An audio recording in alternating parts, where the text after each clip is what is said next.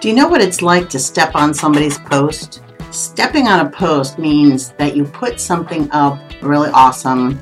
You think people are going to relate to it. They might share it.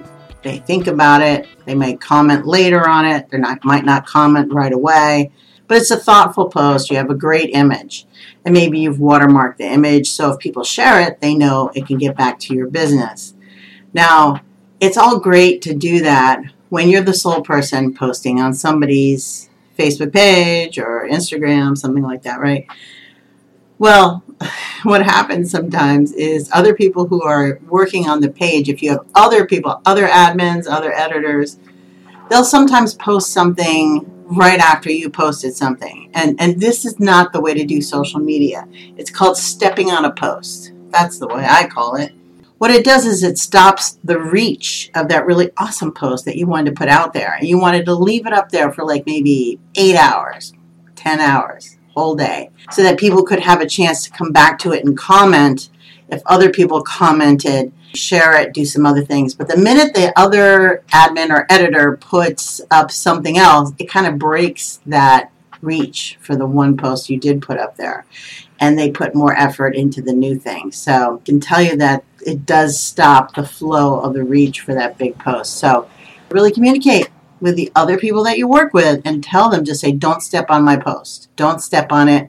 You want to post something like tomorrow or something. I did that to ensure that the owner of the business did not step on my post, because sometimes right before he walks into the business, he makes a Facebook post. And I've noticed this pattern. And so I was like, no, don't do that. Don't do that. Because I just put something up that I think is going to do well. And it turns out that this thing I put up has really, really taken off. We've had a ton of shares. People say, I'm going to come in this weekend and order that.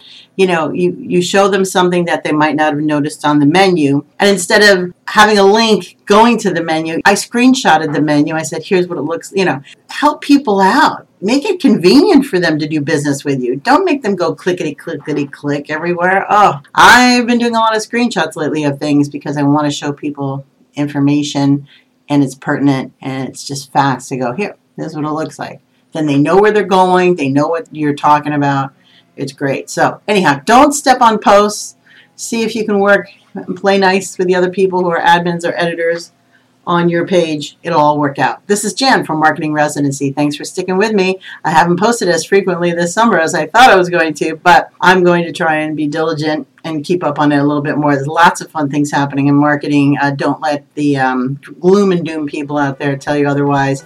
A lot of thriving businesses out there. You've just got to get in the mix. Stick with me, Jan Rossi, Marketing Residency. You can find me at janrossi.com.